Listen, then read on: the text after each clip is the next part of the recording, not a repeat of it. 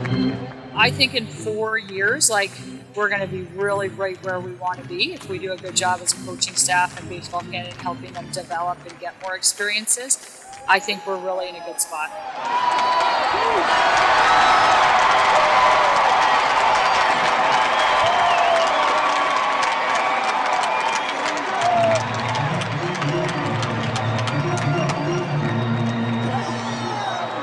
Welcome to episode 199 of Alberta Dugout Stories, the podcast. I'm Joe McFarland. Ashley Stevenson's name is synonymous with Baseball Canada's women's national team. Part of that squad for every World Cup between 2004 and 2018, plus appearances at the Pan Am Games and many other events. She was also a two-time winner of the Jimmy Rattlesnake Award to recognize her on-field accomplishments, team spirit, and leadership. That award was later renamed in her honor. After wrapping up her playing career, Stevenson joined the coaching staff in 2019, then took the reins as national team head coach this season, hitting the field for the first time in the Canada-US Friendship Series. She's a trailblazer and recently added another accomplishment to her list by being named the first woman to hold a coaching position at the Canadian Futures Showcase, formerly known as Tournament 12. Earlier this week, we caught up for this candid conversation on baseball, coaching philosophies, the state of the women's game, and much more. Ashley, thanks so much for joining us here on the podcast. Thanks for having me. Let's start off with this last week, the Canadian Futures Showcase in Ontario. What was your biggest takeaway from the experience of coaching there?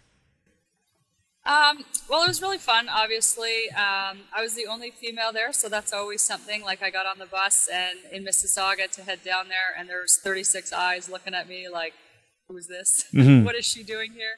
I had a fungo in my hand, so they knew I wasn't the trainer.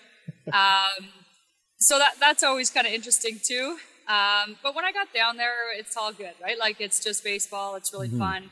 A different set of circumstances. I'm not really around a lot of showcases in the women's game. And so I wasn't sure really what to expect. And I wasn't sure.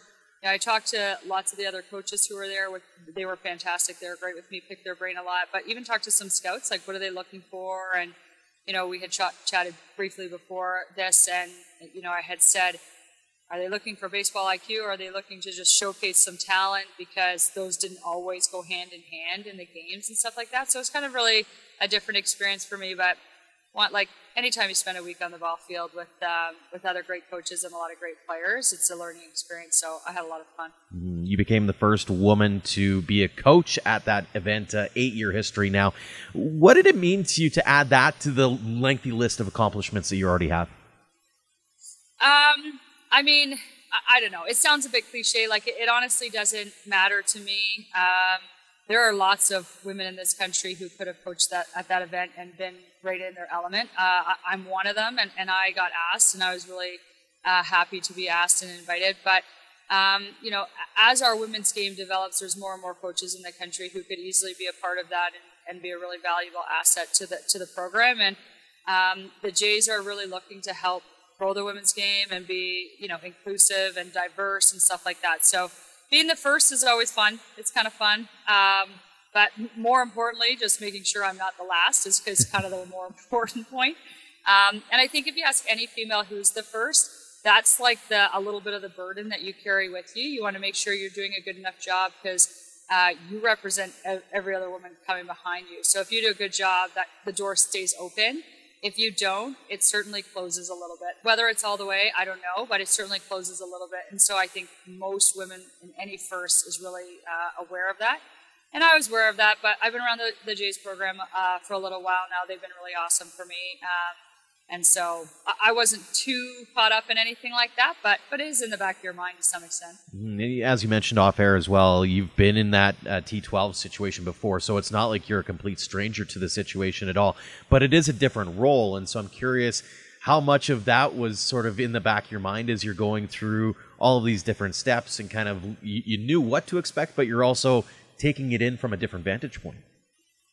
Yeah, it was many years ago. I was probably one of the first ones, and I was had more of a helper role from the other side. I wasn't on field or doing any coaching or anything like that, so totally different vantage point.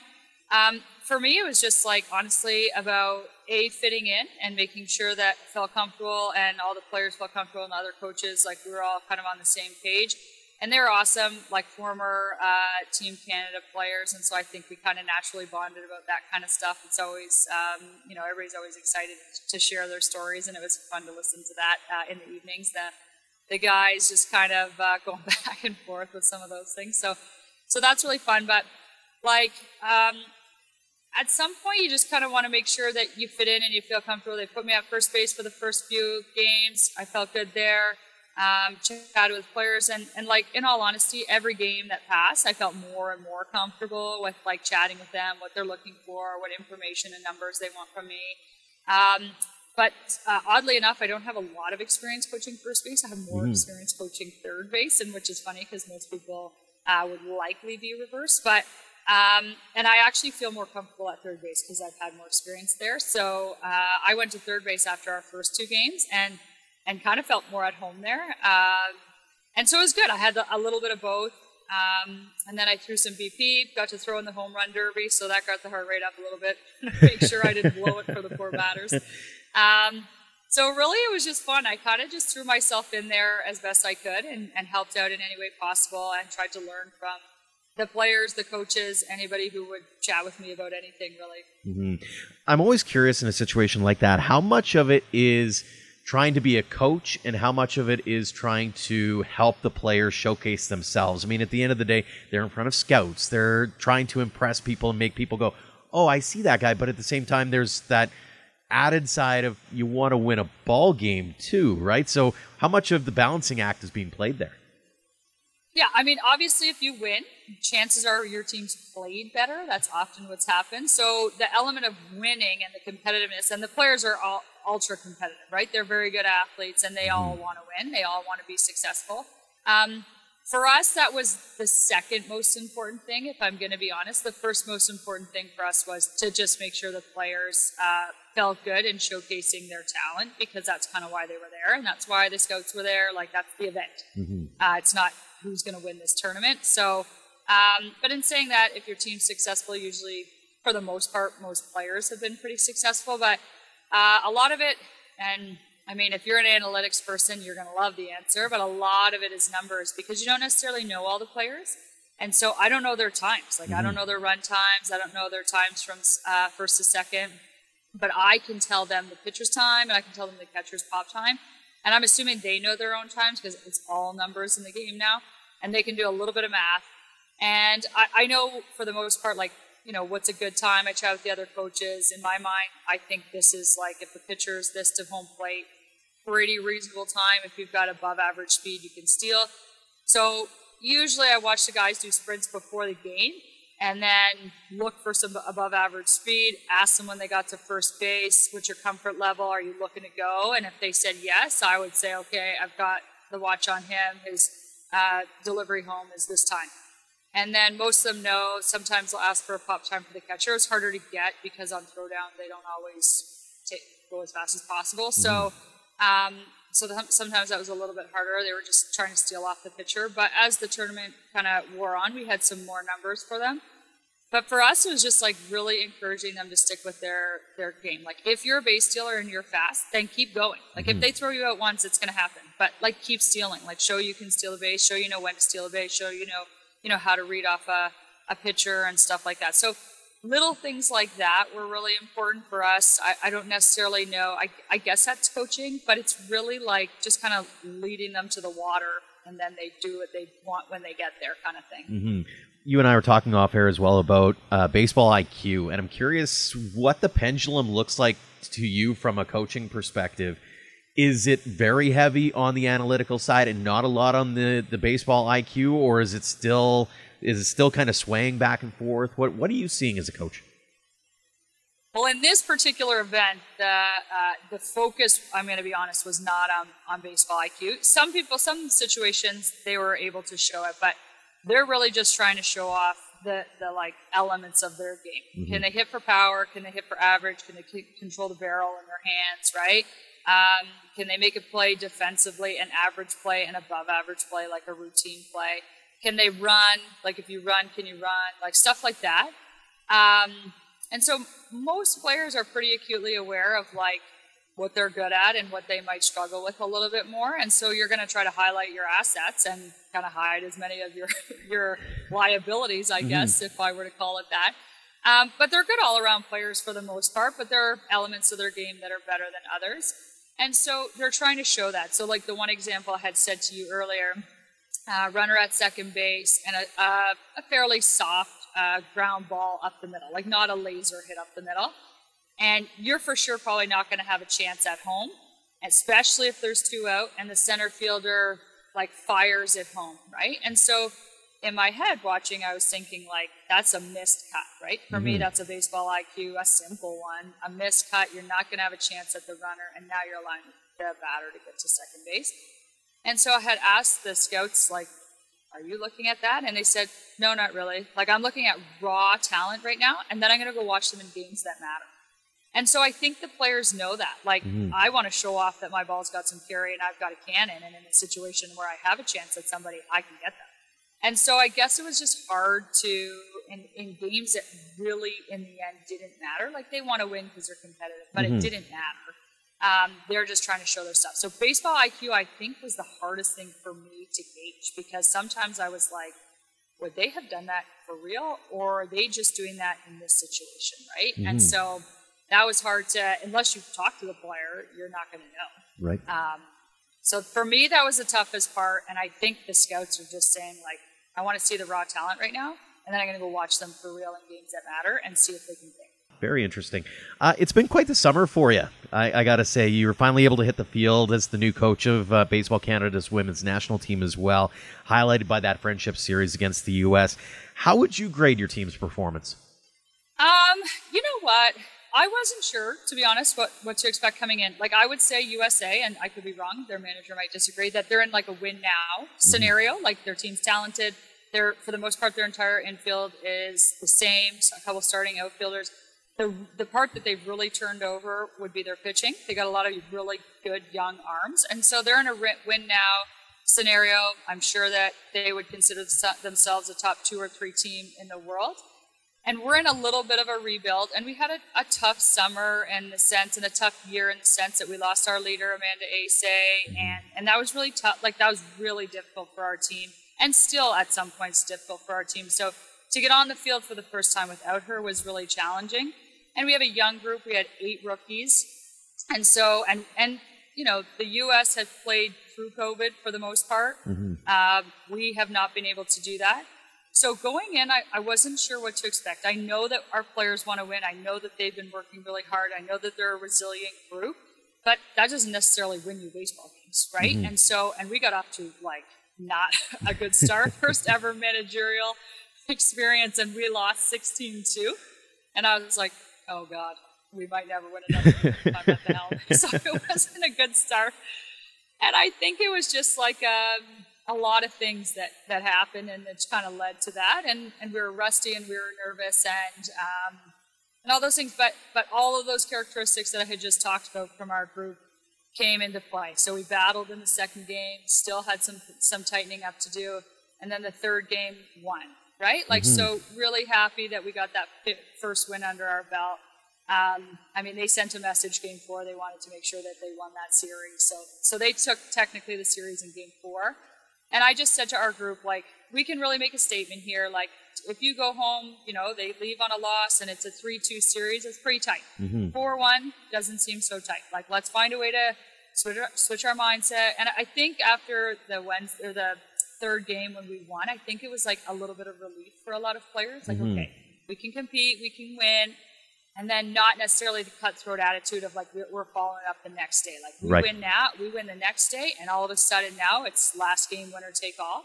It was, I think, a little bit of young relief, and that we can compete and we won, and not enough killer instinct the next day. And so they beat us on game 4, and so they technically took the series there.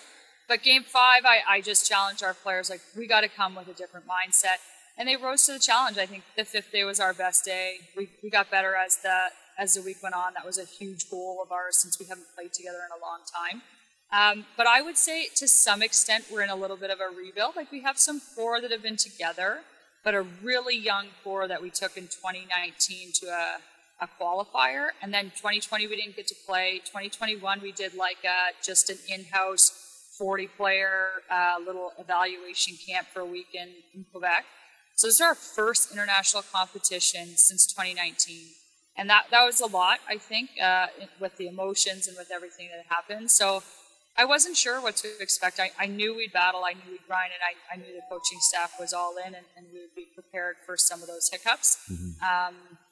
But I was happy with how we did. Obviously, I always like to win. Yeah. But understanding the circumstances, I liked how our team responded, as the week went on to those games. I'm glad that my assessment of the team wasn't that far off, because I had rejuvenation. I didn't have full rebuild, because I know that there are some pieces that have been around for 5 or 6 years. You got a couple of players in the double digits now, but there's a good young core. And even from here in Alberta, you look at Luch and you look at Kelsey Lawler and some of those names that have been around for a while aren't on that roster. And you've got the Madison Willens and the Ellie Jespersons, and those names are now kind of turning over. And so I'm glad that I picked up on that as well. When you look at that core, what do you see? What do you see as some of the strengths that this team's going to have for the foreseeable future, because they are so young and ready to go? We're really excited about our future, like really, really excited about our future. I think our young core is really, really good. What they need is more time. Mm-hmm. Like they need more experience in those tough games. They need more at-bats against elite pitching, like Taipei, Japan, USA, or you're going to face elite pitching all the time. You're not going to face mediocre pitching, right? Like where you can sit on a fastball and you're going to for sure see one in an at-bat. Like you might not against those pitchers. And in a lot of women's game, like you'll get at least one. And so situations like that, they just need more experience. But like Allison Schroeder, I know technically she's like a veteran now since she was at a 2018 World Cup. But she's in her second year of university, and we're going to consider her a veteran.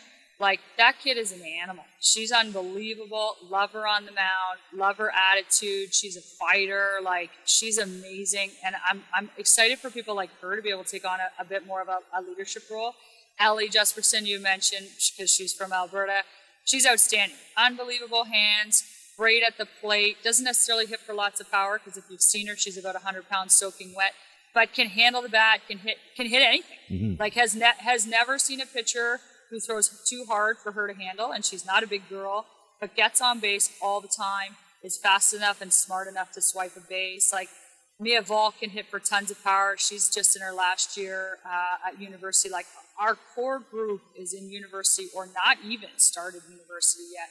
And I think in 4 years, you get through this cycle and then you head into a World Cup in 4 years. And I think we're going to be really right where we want to be if we do a good job as a coaching staff and Baseball Canada in helping them develop and get more experiences. I think we're really in a good spot. On a personal level, this is kind of the first real coaching experience that you're getting to have. I mean, these players are all getting that first taste of it. You're getting your first taste of it as well. Is it what you expected? I think it's better. I think it was better. I loved every single minute of it. So I was preparing for the summer as if I was going to be the third base coach, which is totally fine. Love that position. Love kind of being like, an extra person on the field, kind of leading the way. But a goal of mine has always been to manage eventually, especially our national program. And I got a call from Jason, and he explained the situation that Aaron had a personal thing, his wife was expecting, and it was just cutting it a little bit too close for comfort for him, probably more for his wife. And so asked me, like, do you think you're ready? You want it? And I was like, I don't know if I'm ready, but I want it. And so I chatted with a few people. They're like, you're ready. And so, I was so excited. And I had like a few weeks to prepare before we even went to nationals. And, kind of had my practice plan. We had a layout of what was going to happen, how much practice time we had, and talked to the other coaches about roles and responsibilities and how things might change slightly. And then just talked about what we, deemed most important, because we really didn't have a ton of practice time together before we got started in games. And so, but I love all those pieces of the puzzle that you put together. Like that, that's part of the game to me that's like really fun. And the planning part of it, I really, really enjoyed. So that was an element. I mean, I don't love losing 16-2, but I wouldn't have loved that as a player either. So that part's not fun. But it was better. It was better than I thought it was going to be. I loved every minute of it. What was maybe the biggest learning curve or obstacle that you had to overcome, and especially making a relatively recent change from being the player on the field to the one who's given out the directions? Yeah, I think 2019 was probably my biggest learning curve in terms of as a player, it's a little bit selfish. Even if you're a great teammate, it's selfish. You need to make sure you're sleeping, you're eating, you're training, and you're prepared, right? You can't do everything for everybody else, but you can make sure you're your best version of yourself and ready to show up, right? And you control your attitude. But as a coach, you're kind of in charge of making sure you providing opportunities for everybody to be in that situation, right? And managing people. Everybody learns differently. Everybody kind of ticks or beats to their own drum, right? And so it's your responsibility to know your players. How do you get the most out of them? Do they need a pat on the back? Do they need a kick in the rear? Do they need, what do they need, right? And to make sure that they're prepared, they understand the team philosophy and those things. So in 2019, I really had to go from a pretty narrow focus to a really large focus. And I thought I was ready for that. I thought I did an okay job, but there were times where I had to step back and I was like, oh, goodness, and trying to think a few plays ahead. The game, it's funny, everybody says is always slow until you're out there trying to make decisions really fast. And it's okay, in this situation, I need this. In this situation, I need this. Okay, I'm going to need 2 people up in the bullpen because if this happens, and so those things kind of probably sped up on me a little bit much in 2019. I don't know if I thought I was ready, and I probably wasn't ready. And so this year, I really, really tried to focus on those things, making sure in advance I was looking at my roster, looking at my bench, and stuff like that. And I had talked to the other coaches these are the things we need to work on and we need to focus on and have less experience at that. So let's all be acutely aware of those things and just trying to have some better roles. So that was one thing. I don't think it really caught me as much off guard this time as it did in 2019. But this time, you're the one making the speeches. You're the one, saying the lineup. If people are upset, you're the manager. You make calls, right? And so the pieces fall and your last line of defense kind of thing, right? And so so that was a bit different. 16-2 first game, and I have 20 sets of eyes looking at me and a coaching staff oh gosh, what's she gonna say? Because as a player, if anybody knows me as a player, I'm fiery and passionate, and probably passionate's a nice way of saying it's ultra competitive. And so, but the message has to be, you know what I mean? What do I want my message to be now? So a lot of my learning was what do we want out of this? What is my goal? I did a lot of kind of goal setting for myself, from a managerial perspective for this team. And that's always going to be in the back of my mind. When I talk to them, that's always in the back of my mind. Whether we win 16-2, yeah, that message is a lot easier. But when you lose 16-2, the message still needs to be the same. We still need to get to the same point. And so that I felt I really had to work hard at and make sure I didn't internalize everything and project onto them. I can go back to my hotel room and yell at the pillows, but I can't say things, that I might regret later to them. They're, I'm proud of them. I know we worked hard. Nobody gave up. It is by no means what we wanted. But how do I send a message to them? So that's really kind of what I focus on. Not even field stuff. Not even field stuff is what I was really trying to galvanize our group, because we haven't been together in so long and we had a tough year. I'm curious. Obviously, Andre had been around for quite a long time, and it's not that you want to just blow it all up and start from scratch again. At the same time, you want to make your own mark on things. So have you thought that part through, and what kind of, I'll call it legacy, but what kind of pieces you want to instill in this group as you kind of make it uniquely your own? Yeah, Andre was, Andre and I were tight. He was my coach for a long, long time. He was excellent to me. He let me say my piece a lot. He ran a lot of things through me as one of the leaders on the team. And so, and we have a lot of very similar personality traits and characteristics and what we like in a team. And so I don't think in terms of blowing things up, I just think we lost such a huge core, and now the next core is there, but they're they're way different than us. Like, they're just different. They're not us, and that's okay. They don't need to be us. They don't need to replace us. They're themselves. They're fantastic players. And so this is our group that we feel really confident with, and how do we support this group and, and our team in making ourselves better. And so I actually chatted with Andre through the whole friendship series. Like, just as a mentor, he's been a great mentor to me. And, after that, you bring up the first loss, it was like traumatizing. But, he would message me, "Are you okay, coach? Like, is everything good?" And I would say, like, "Oh, no." Or, "In this situation, what would you have done?" And he would ask, "Well, what were you thinking? Why did you do that?" And just help ball talk with me, like talk through scenarios of decisions I maybe haven't had to make before, but had to make here. And so the friendship series was nice in the sense that we wanted to win and it mattered, but it wasn't like a World Cup was on the line. It wasn't like a qualifier was on the line. So it was a nice place for me to get my feet wet, and he was really helpful kind of in the background, just running things by him after the fact. And I mean, for the most part, I did most of the talking. He just kind of help guide me through some decisions. And, if this is going to be your philosophy, stick with that. Like, depending on score, depending on things, like, stick with that. And so if you feel so passionate about it and that's what you want it to be, then you ride with that. And so he was really good, just kind of really helped me stay focused and stay on track. And that I think allowed me then to be confident with the team and to continue with the goals and the road that I set, even though we got off to a start that I didn't envision. Let's go back in time a little bit here. I want to get to know you on a personal level and talk a bit about growing up. Mississauga, Ontario is where your birthplace is. How did you get into baseball in the first place?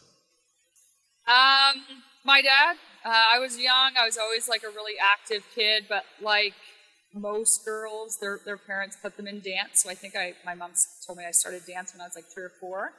I have a younger brother who's a year and a half younger than me. And I grew up on a little crescent in Mississauga, great area. And it was like smaller area, but like a nice starter home. So everybody in the area was like, had young kids, everybody my age, except there was only I was the only girl. There were a bunch of boys.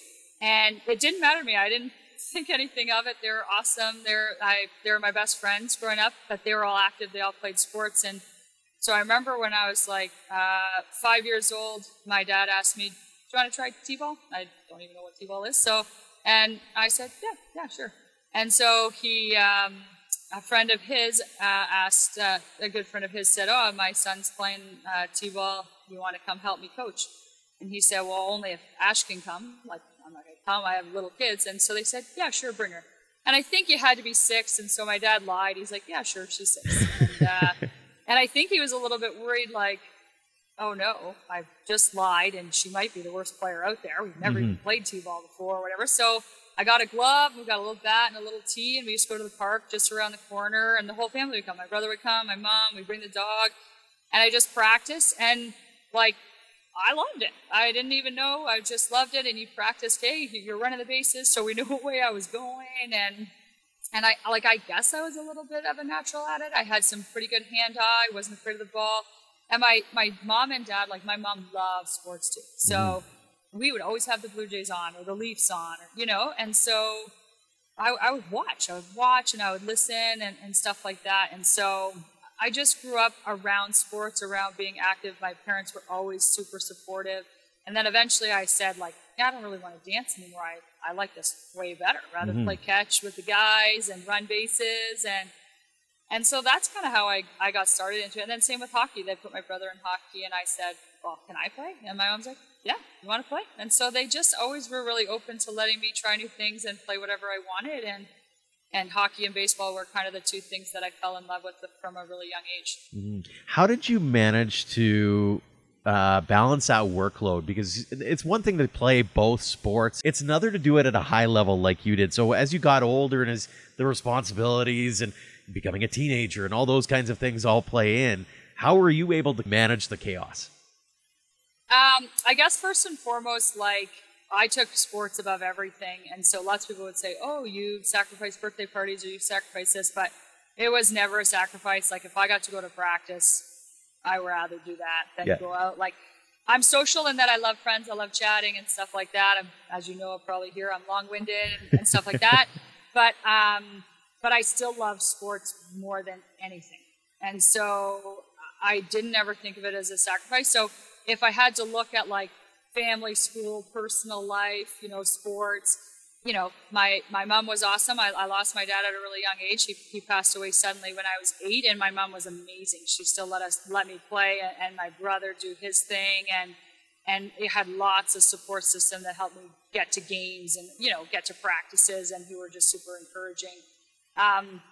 But for me, my best friends became my teammates, and so I didn't necessarily like seek it. Like at school, I had some couple close friends, but I wasn't worried about like going out or anything like that. My best friends I saw at the rink or I saw at the Diamond, and they were the ones I saw year after year, and they had the same interests as me and the same passions as me and goals and stuff like that. And so it was nice just to kind of find my place in the world in sports and in a really safe space for me that had a lot of caring people around. So the balance was easy. I always loved school. And for the most part, it came fairly easy to me. Like, I worked hard, but I didn't struggle at school, so that was nice. And then, like I said, my friends and sports went hand in hand. I love sports, and my best friends became, my teammates. And so I didn't have to make a lot of sacrifices, really. I never felt like that anyways. Do you remember the moment when you realized that it was more than just a fun game, both hockey and baseball, where you went, hey, maybe I can do something with this and maybe go to places that you could only ever imagine as a kid, kind of thing?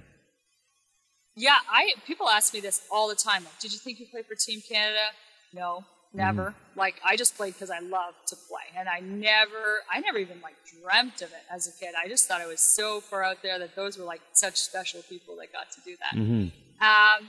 But I think for hockey in grade 10, all of a sudden I kind of started getting like university recruiting letters, because at that time college recruiters could still talk to you when you're in grade 10. Right.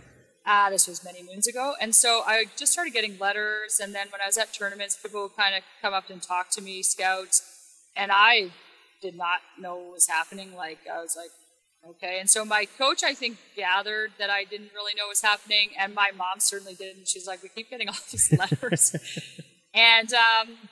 And so, like, my dad went to college, but nobody else in my family had ever gone to university. And so I didn't even know if I was going to go. Like, I was good at school, but it's just, like, something that hadn't really happened in our family. And my mom said, well, if you want, like, it wasn't, like, a big thing. And so, but all my friends, like, they're all like, no, you got to go to school. I had, like, really great people around me. My friends' parents were amazing, and talked to me about some opportunities and stuff. And like I said, I had good grades, so I could get into school, but it wasn't in my vision because nobody in my family had done it. My dad, but he had passed away. And my mom, like, worked so much to make sure that we could afford to play things that we loved that we didn't necessarily talk about those things in my family. And so I'm so thankful for my friends' parents and my support system, my coaches.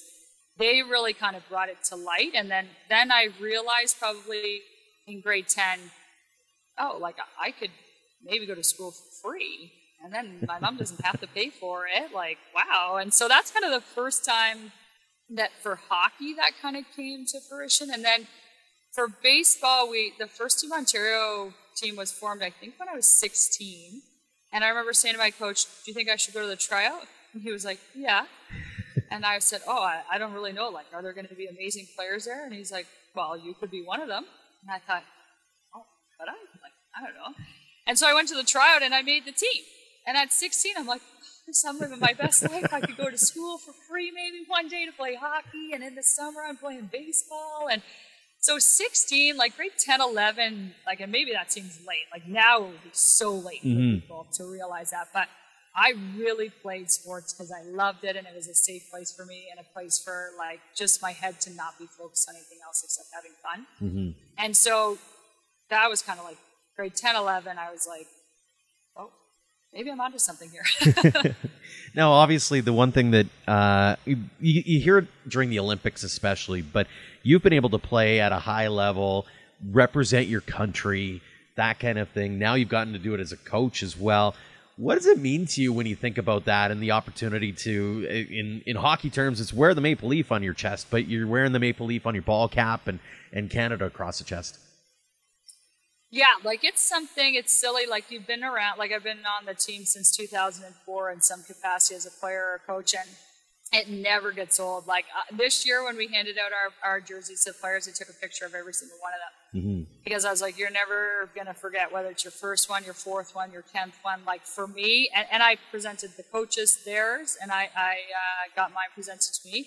And it really is something so, so special. Like, I don't take it for granted at all. I grew up as a kid not even thinking that this was possible. Like, a dream wasn't even in my reality. And so now I don't take that for granted at all. I love it so much. The program is so near and dear to my heart. I would do anything to make it more successful and allow our players to have opportunities that were as good as mine and better. Like, part of it is growing the sport to the point that it's better than where it started and where I kind of left. And so that's like, I don't know, it's tough to even put into words. Like when you're standing on the foul line for the O Canada before the game, you still get goosebumps. 18 years later, you still get goosebumps. And then you quickly refocus. But I remember the first time our World Cup was in Edmonton, so in Canada, and I had like borderline tears in my eyes. I was like, I got to play a game here in a minute, pull it together. But it was like something that you work so hard for, and you don't even really realize it might be an opportunity, and then all of a sudden it's an opportunity, and you're like, I was a kid from basically a single parent family in Mississauga, like, and this is where I ended up. Very cool. Yeah, not bad at all. One thing I've noticed is the attention on women's sports has certainly surged. There's a great popularity. You're starting to see some action, especially hockey and soccer. In your eyes, now that you're kind of one of, I'll call it a builder, but you're the coach, you're the one that's trying to be shameless self-promotion, I guess, for some of these players and these athletes. What do you think needs to happen to get baseball in that conversation with those two other sports? It's tough because softball is kind of the first thing that people think about when you think of bat and ball sport for girls. And so I think if we can get it parallel, like on the same level as softball, that would be really helpful for us. And in order to do that, we need more universities to have programs. And so if you can get, and not programs where girls go to and play on boys' teams, but I mean all female girls' college teams. And so I think in the U.S., because they're such a driving force, they have tons of money, tons of players, right? And then Canadians have an opportunity to go there because of Title IX and all those great things. But if you can get more and more schools in the U.S. that offer all-female programs and create like a D1, even if it has 20 teams, right? Like that would certainly elevate, because right now softball's not in the Olympics and neither is women's baseball, right? So it's like, okay, your dream might be to play for Team Canada. You could still play for Team Canada. You could go to the Pan Am Games. You can go to a World Cup like we do and like they do, right? The difference is, okay, if I'm not going to get there, I can at least get a scholarship if I play softball. And at least I'm not downgrading that at all. If you're an university athlete, amazing experience, and I'm so happy that women, I really am truly happy that women get to experience that. But if there was that opportunity for women playing baseball, I think it would change the mentality. I think more women would stay in baseball at a young age, because we see lots of them come up starting to play on boys' teams, or more girls' teams are popping up. And then they think, well, I don't know if I'm ever going to make the national team. And so what am I going to do? Well, I can switch to softball because I'm actually pretty good at it too. They're very similar sports, not identical, very similar. And then I can get a scholarship. And if I make Team Canada, awesome. If I don't, I don't. But at least I've had my school paid for an unreal 4-year experience. And so I think that's going to be one of the biggest things. And I don't know how fast it's going to come. I hope it starts growing. So that I would say that's one thing, like, and I'm going to say domestically, even though, it's the U.S. I just pretending we're one right now because we would share athletes regularly. And the other thing is I think we need to do a better job of growing it globally. And so, like, our athletes are actually limited in some of their experiences because the rest of the world, like the countries, don't have teams. So, for example, we didn't get to go to the Pan Am Games when they were in Peru because Peru doesn't have a team. Right. If you don't have a team, the host country doesn't have a team. They don't technically have to host that event.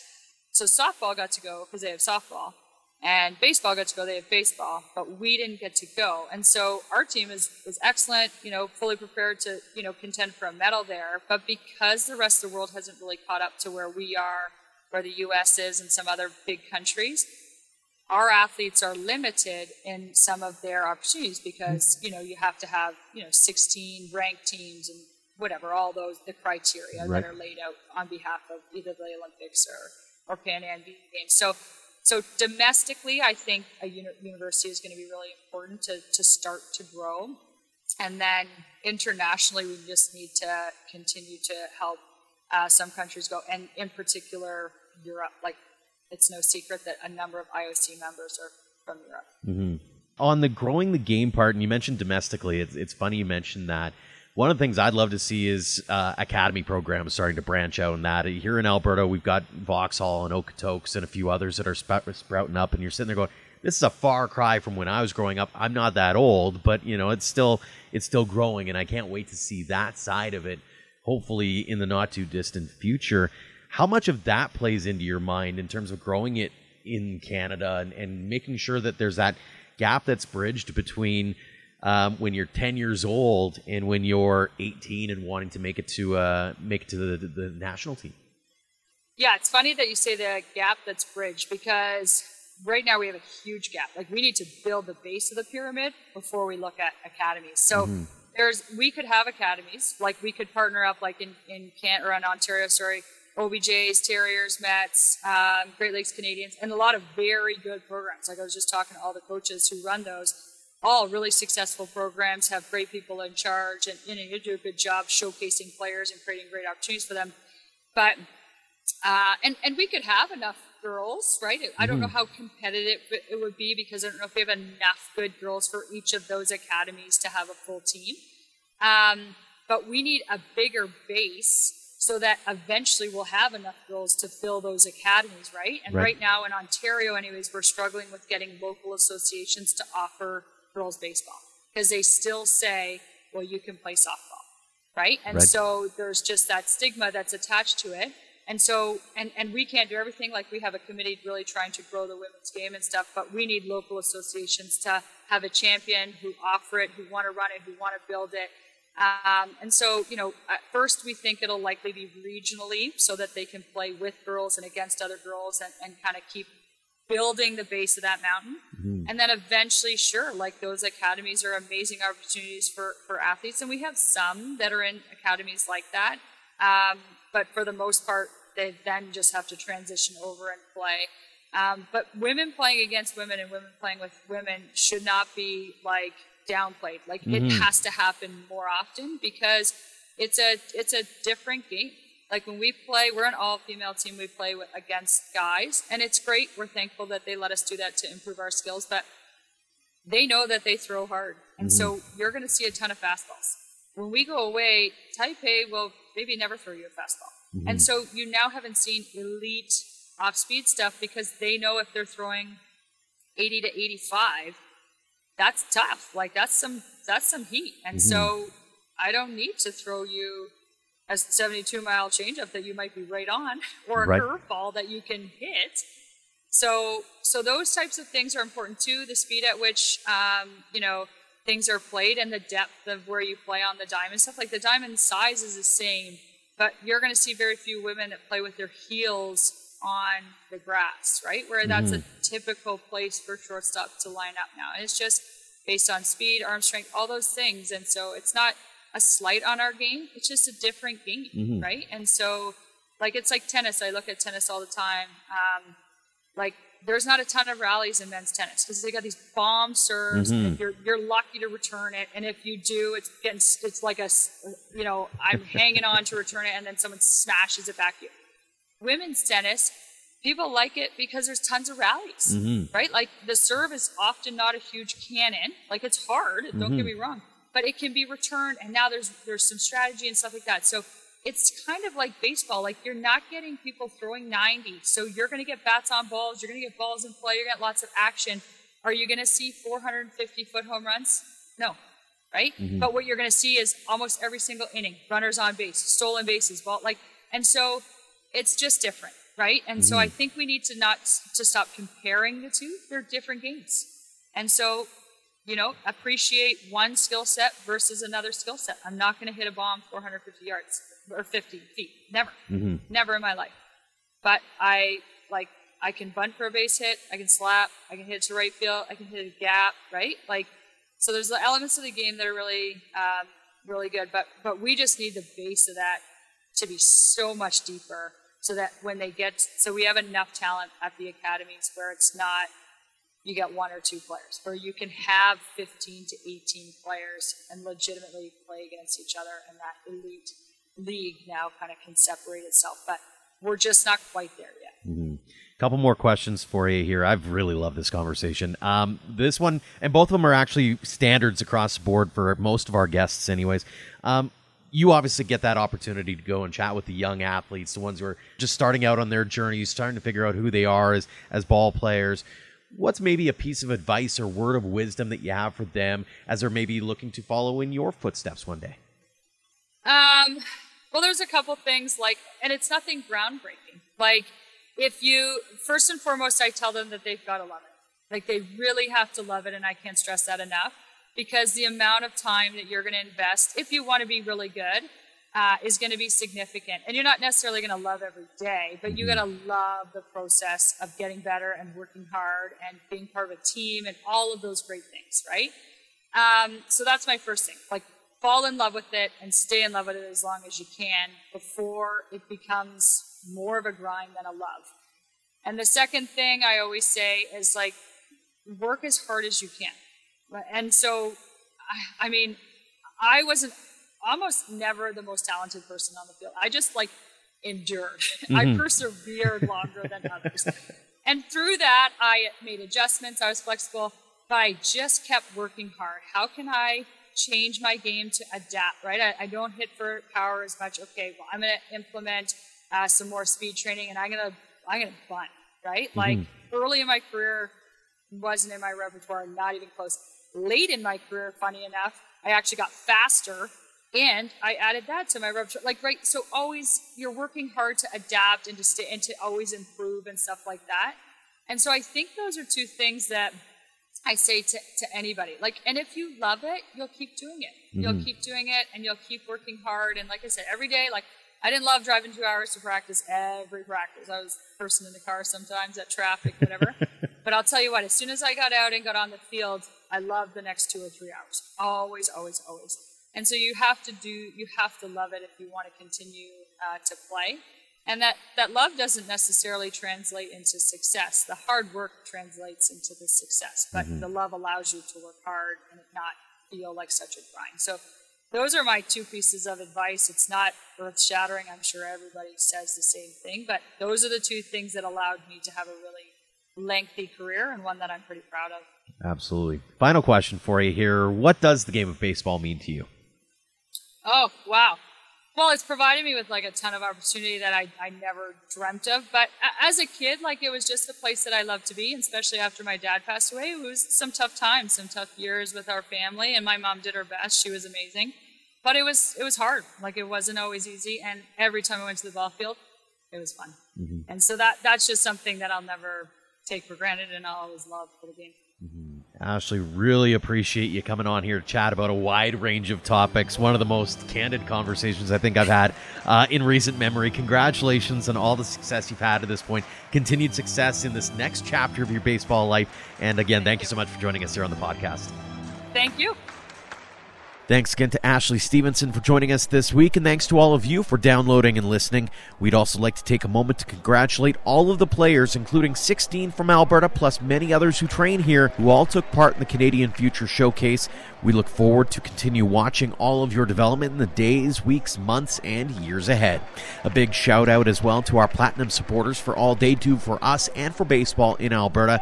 The Okotoks Dogs and AHP Academy are integral pieces in helping us tell the game's stories in our province. If you or your organization would like to join them, head to albertadugoutstories.com. Until next time, thank you for all your support online, on social, and on air of Alberta Dugout Stories.